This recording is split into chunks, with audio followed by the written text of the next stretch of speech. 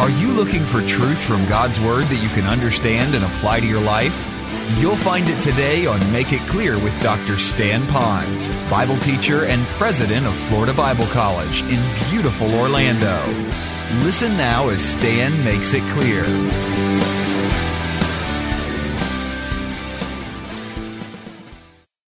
What would be 3 things we could watch out for as parents that might cause our kids in some measure to begin to become disquieted, dispirited, discouraged? And I'd like to suggest these 3 to you. First of all, is that we need to watch out that we don't insult them. As I went through the study of the word of the tongue, you're going to find that it seems like our tongue has the ability to tear down or to build up. Now our tongue, when I talk about tearing down, that's not necessarily bad.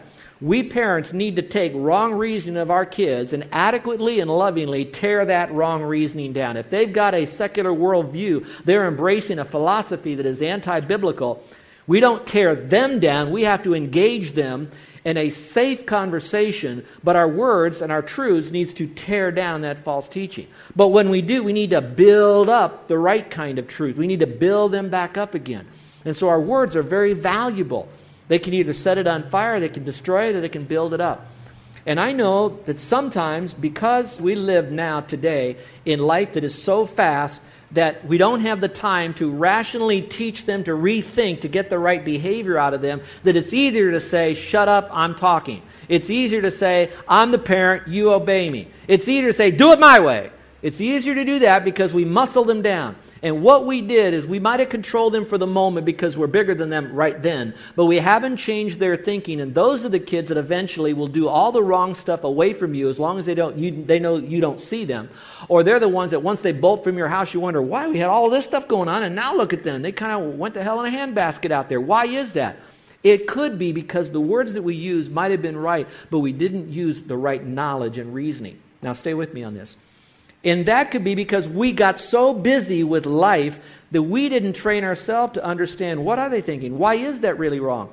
And so all we're trying to do is we know what's right and wrong, but we don't know how we got there. And we need to learn how we got there. And often that's going to come through Scripture. So let me give you a number of Bible verses here. Just look at them. Proverbs 15:1 and 2, it says, a soft answer turns away wrath, but a harsh word stirs up anger. So think about the terms of harsh words. Is that causing anger? The tongue of the wise uses knowledge rightly, not as a weapon. Some of you know a lot. Some of you know a lot of Bible, and you can fling verses at them. You can fling principles at them, fling truth at them. You might know it rightly, but will you communicate it lovingly? But the mouth of fools just pour out foolishness. It says a wholesome tongue is like a tree of life. And usually I think a tree of life is a tree of growth.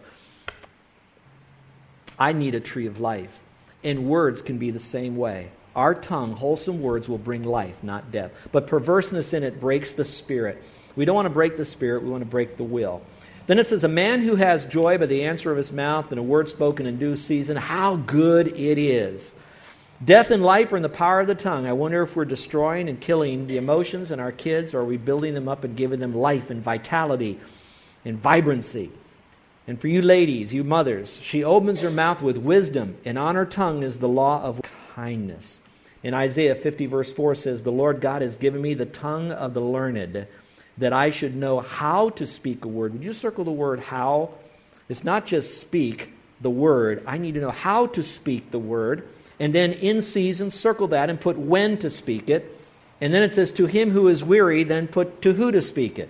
So how should I do it? When should I do it? And to who should I do it? And where does it come from? The Lord who gave me the tongue of the learned. Now, listen, how I get the tongue of the learned is that I choose to shut the TV off. I choose not to go out every week with my friends so I have time to stay in God's Word. I lean into the messages. I get the tapes. I listen to them again. I become a student of this book because I know that the hope and the future of my kid is often dependent upon who I am as a person, and who I am as a person is dependent upon the richnesses I have of God's Word dwelling in me richly that we've already studied. Notice how one truth builds upon another truth, how rich this stuff is. So let's be careful that we don't insult them. How many of you remember about a year ago there was an actor by the name of Alec Baldwin And he was trying to call his daughter on the cell phone. She was 12 years old, and she didn't respond as quickly or when he thought she should. And he blasted her so badly, and it was recorded, and it then hit the airwaves. How many of you remember that story? Some of you have not. I will not read you the entire, transcript. But listen to this. And I'm going to tell you, if you were a 12-year-old, if your child was hearing a phone call from you, what do you think they would do if Alec Baldwin was working and speaking through you? Alec says this: "Hey, I want to tell you something, okay? I want to leave a message for you right now. Because again, it's 10:30 here in New York on a Wednesday, and once again I've made a blank of myself trying to get to a phone to call you at a specific time. When the time comes for me to make the call, I stop whatever I'm doing and I go and I make that phone call. At 11 o'clock in the morning in New York, and if you don't pick up that phone at 10 at night, and you don't have even the expletive phone turned on, I want you to know something. I'm tired of playing this game with you.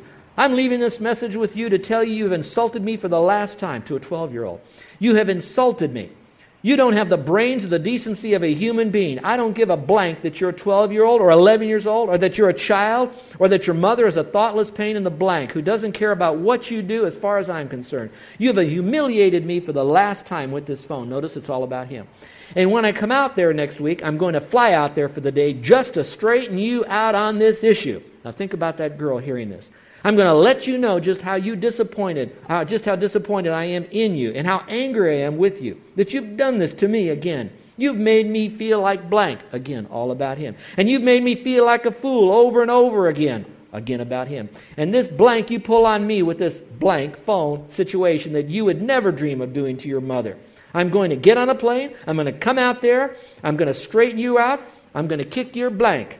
Do you understand me? I'm going to really make sure you get it. Then I'm going to get on the plane again, and I'm going to turn around and come home. So you better be ready for me on Friday the 20th to meet with me. So I'm going to let you know just how I feel about what a rude little pig you really are. You are a rude, thoughtless little pig." And then it goes on, and I'm going to quit with that. I think you got the message. I imagine if you're 12 years old, you just can't wait for Daddy to come off that plane, can you? But I know that some of you are cringing inside of you, and you're thinking, how could he read that? But some of you, you're saying, I can hear my own voice. Now, it wasn't over a phone issue. It might have been over something else. But I remembered that I lost it with my kid, and I told him the same things. And frankly, with all the love that I have for you and for me, because we've all done it, I hope you're broken. I hope you're uncomfortable right now. I hope you feel shamed. And shame on every parent, on all of us parents that have ever done this. But I also want you to know that God is a God of grace, forgiveness, and hope. But you've got to come to Him with that ball of shame and brokenness and failing. That you've provoked your child. You're disquieting that child. And you say to Him, "Lord, by the grace of God, you made me new, and I want you to live that new life out through me. And I want to have a new relationship with my kids." And maybe for some of you, you need to go back to them. And one more time, take responsibility for where you blew it with your words. And you kids, don't be so smug. You probably have not said words where your mom and dad ever heard you, but it would not surprise me that you have said a lot of stuff screaming into your pillow or on your phone or texting your friends about your mom and dad. And I hope you feel very guilty. A mom and dad who gave you all that you have, that you can come here, that you can have the friends that you have and all the blessings that God has given to you. That of all the parents in the world, God specifically designed for you to have the parents you have because God wants to do a work in you that He could only do with the parents that He gave you. And so when you shun them, you shun Him. Well, we can insult our kids, but there's also a second thing we can do that we need to be careful of, and that is to ignore them, to ignore our kids. Now, there are a lot of different reasons we could ignore them, but I'm not going to go into them. I'm going to talk about that on the third bullet point. But I want to mention to you, for some of you that are knowledgeable in the Bible for a moment, do you remember that there was a time that David himself, King David, the greatest king that Israel had ever known, made a major failure as a man, as a husband, and as a father. And because of all of that, his moral fragility then was so messed up in the way he reared his kids that he had a son named Absalom and a couple other kids, and some of them was incest going on between them, and then Absalom took over, and then he gets involved in bloodshed within the family, and then David then gets on his high horse, and then Absalom then gets kicked out, and he leaves, and then he kind of comes back, but here's the point.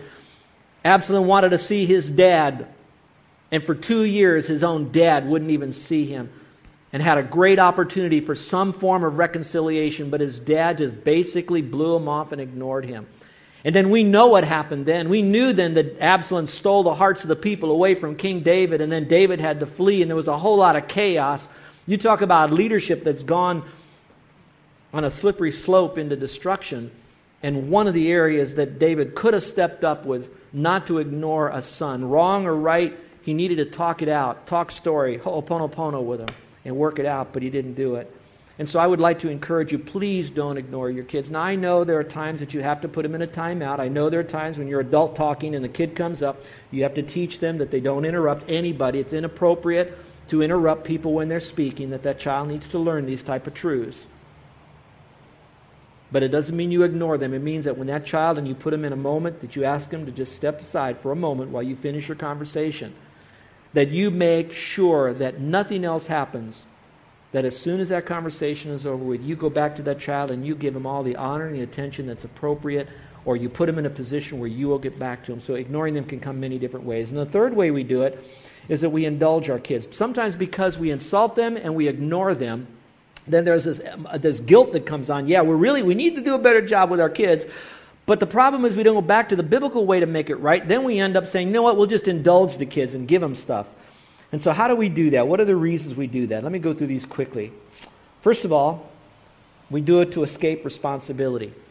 Sometimes we get so busy that we don't want to have time with our kids, so we pawn our kids off in a lot of different clubs and activities, because those activities, those clubs, those events will babysit our kids for us, so we have the time that we have. And the only thing we're obligated to do is to get them back and forth. We're obligated a little bit maybe to show up at a planning meeting, occasionally show up at their event, but we don't really get engaged into their inner life. And so we can escape our responsibility. Now, I don't want you to feel wrong that you can't get them involved in soccer or ballet or hula and all this stuff. I'm just saying, just ask yourself, what is your proper motivation for them to do it? Is it emotionally, socially, spiritually healthy for them? And then ask yourself, it is about them to help them out. Or is it more about me because I want to have time to do what I want to do, so I'm going to dump them on the society? Number 2, in order to gain social standing, maybe what you did not have or could not do as a child, you're going to relive in your own childhood through them. So you couldn't be a beauty queen, so your child becomes a beauty queen. You couldn't do sports, so now your kid is involved in every sport that comes down the pike. And so again, you could be indulging them instead of asking them, is this really the very best for the child? Watch this. And is what I'm doing for the child best for the harmony of the entire family? Sometimes we sacrifice the harmony of the family on the altar of one child. Number 3, because the parent has a false understanding of child rearing. They really don't understand how to really work with a child.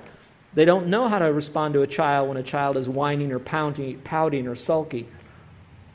Sometimes we give in to these things just because we want peace and quiet. Number 4, because of misguided devotion and love. Sometimes we ourselves are so much wanting to get love back from these kids, we think that if we would give them this kind of stuff, that we will get them to love us. So we buy them, we manipulate, we do things because we think they're going to love us, watch this, for all that we buy and give to them. When really kids are just saying, I just want you, Dad. I just want you, Mom. Would you just sit on the edge of my bed and tell me everything's going to be okay? Would you run your hand through my hair? Would you do it when I know that you have to give up something that's neat for you because you do it for me?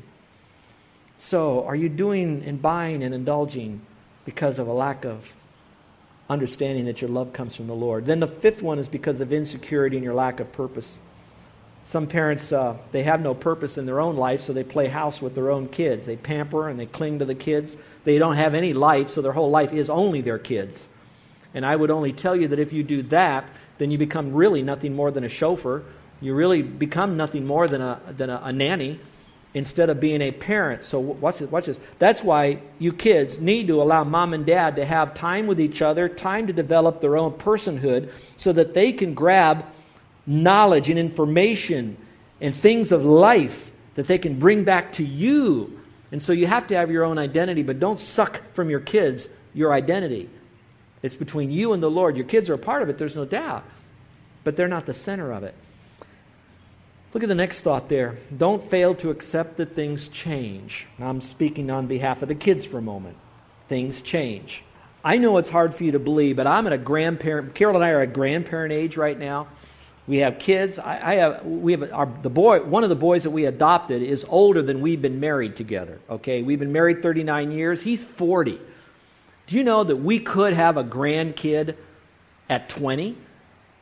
Does that mean we could be great-grandparents too? I don't know. But here's where I'm going with that.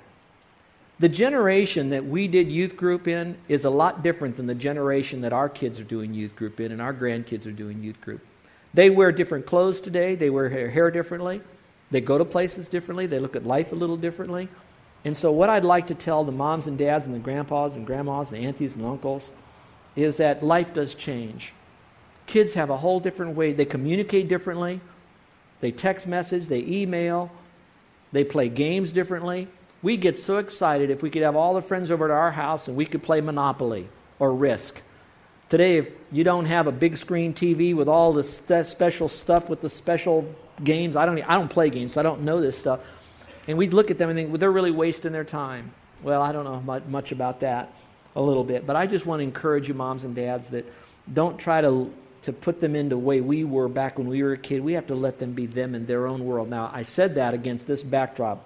Kids, listen to this, because I'm telling your parents what they may allow you to change on certain things, but there's 3 non-negotiable things that they should not let you change on. Here they are. Number 1 is rebellion. Check that off real quickly. Rebellion. Rebellion. If they sense from you that you're rebelling against any authority, they have to nip that in the bud, because if they don't break that within you, this passion to be rebellious. Now, you can agree to disagree, but you can do it cheerfully with respect and obedience. But we're talking about rebellion. Another word for that same camp of rebellion would be defiance. That's not number 2. So when you have a child that's defying you, and you can see that as they're growing up. No, I'm not going to do it. No. Okay, that's rebellion, and it's starting young, and it's easier to correct it when they're young. Train your puppies when they're young, and you'll have a nice dog when they're old. Just a joke, kids. All right, next, immorality. There is no room to change in immorality. God never changes on that. And would you look up here, because I want you to see as much as I can portray you. I know it sounds like I'm barking at you, but I love you. What I'm about to say is something I have not said from this pulpit in 3 years. Immorality has as its sister word, immodesty. I have not spoken to the issue of modesty. I'm not talking about long, what's short necessarily. I'm not talking about a tank top to a cut-off sleeves, but I am talking about that in your heart you know that when you wear something, do the eyes go to your parts of your body that should not go to the parts of your body. And so we talk with our kids about morality issues or immorality. Look at also the aspect of immodesty. Often what happens is immodesty is the step toward immorality. That's another time, but I just want you to know we don't change on that. And then the third one is injustice. Injustice. And if you want to know where kids will show injustice at the beginning of their life, it's going to be shown between brothers and sisters. God often allows brothers and sisters in the rivalry that you have to allow the character deficiency of the depravity of man, of injustice to show, to give moms and dads the opportunity to teach them what it means to be just and right with your kids, to teach them how to treat people justly and fairly. So look for injustice, how they treat your sons, how they treat their mother. There was a time that our boys, because we got them when they were older and they had a lot of their character and their personality, according to Minirth and Myers, was set in cement, that there were times, and you know my wife, she's very loving, she's very sweet, she's very kind, but my wife is also fearless. And so she's fearless about God and fearless about truth. And in her sweetness, she still will not, I don't say she's stubborn, because it's good to be stubborn at times, but she'd be rock. Sometimes I would hear our son go after Carol. And I'm sure maybe in your house that never happens, but sometimes the son is going to feel his oats against his mama. And so I'm not going to fight every one of Carol's battles, but I'm going to step back and I'm going to watch how these two will dialogue, because it's important for this boy to learn how to respect to a woman who's an authority. That's a whole sermon right there, but let's leave that alone. And so I'm watching how my wife is going to navigate this son here to be able to show respect and submission cheerfully to a woman who's in authority over him. But when I saw that no matter what kind of loving reasoning that that she was doing with our son, that he was escalating in this, then I had to step in. Now there's two comments. The first is, you don't speak that way to your mother. And that's easy to do. But the second one is what really caused him to kind of like slap him with a word, which is this. You don't speak that way to my wife. Do you hear where we're going with that? Because that child, that son, needs to know how to communicate to a woman who's in authority, and someday how to communicate to his own wife, and you don't do that.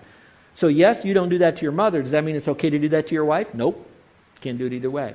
So you have to watch out for rebellion, injustice, and immorality. I want to end this little sermon here today. I know it's been a little bit long and all that, but I'm going to end you with a letter because I want to give you some hope. This last week, unsolicitedly came to me from a dear brother in our church. He met with one of our guys early in the morning. He missed the family time that he had. He has it every morning with his family devotions, nearly every morning.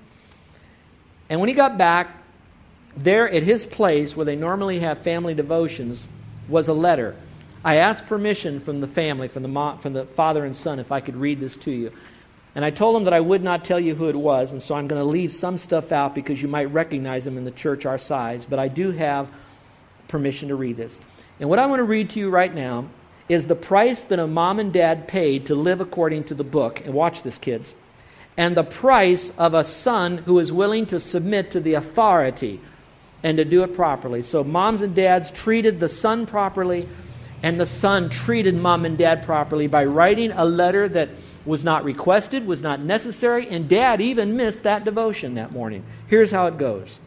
Hey, Pop, I know that as a young man it's difficult for me to share my deepest thoughts and appreciations with other people, especially you. Around the time of Father's Day this year, I was preparing to do a special topical teaching on Ephesians chapter 6, where Paul encourages children to honor and obey fathers and mothers. As I was studying and preparing, I realized how I absolutely failed to obey this command. Listen, he didn't say, I failed to obey you, Dad. I failed to obey the command. He got it right. As I began to think of you and your relationship to me as a father, I started to realize that there are so many amazing characteristics and disciplines about you that I fail to recognize. The word honor in the Hebrew and Greek literally means to praise or recognize. And when I thought of you, Pop, and all that you do, I felt very convicted and compelled to give you the honor that I believe you don't receive as much as you should from me. I'll begin with your amazing example you always leave for me with prayer. I can remember way before I even made a sincere commitment to follow Jesus with all that I am, I'd always see you praying, always offering up prayers and petitions to our Lord on all sorts of occasions. You, Pop, are definitely one who obeys these scriptures that I so deeply hold on to and try to obey. Next, I absolutely enjoy seeing this is the sincere love that you have for Mom.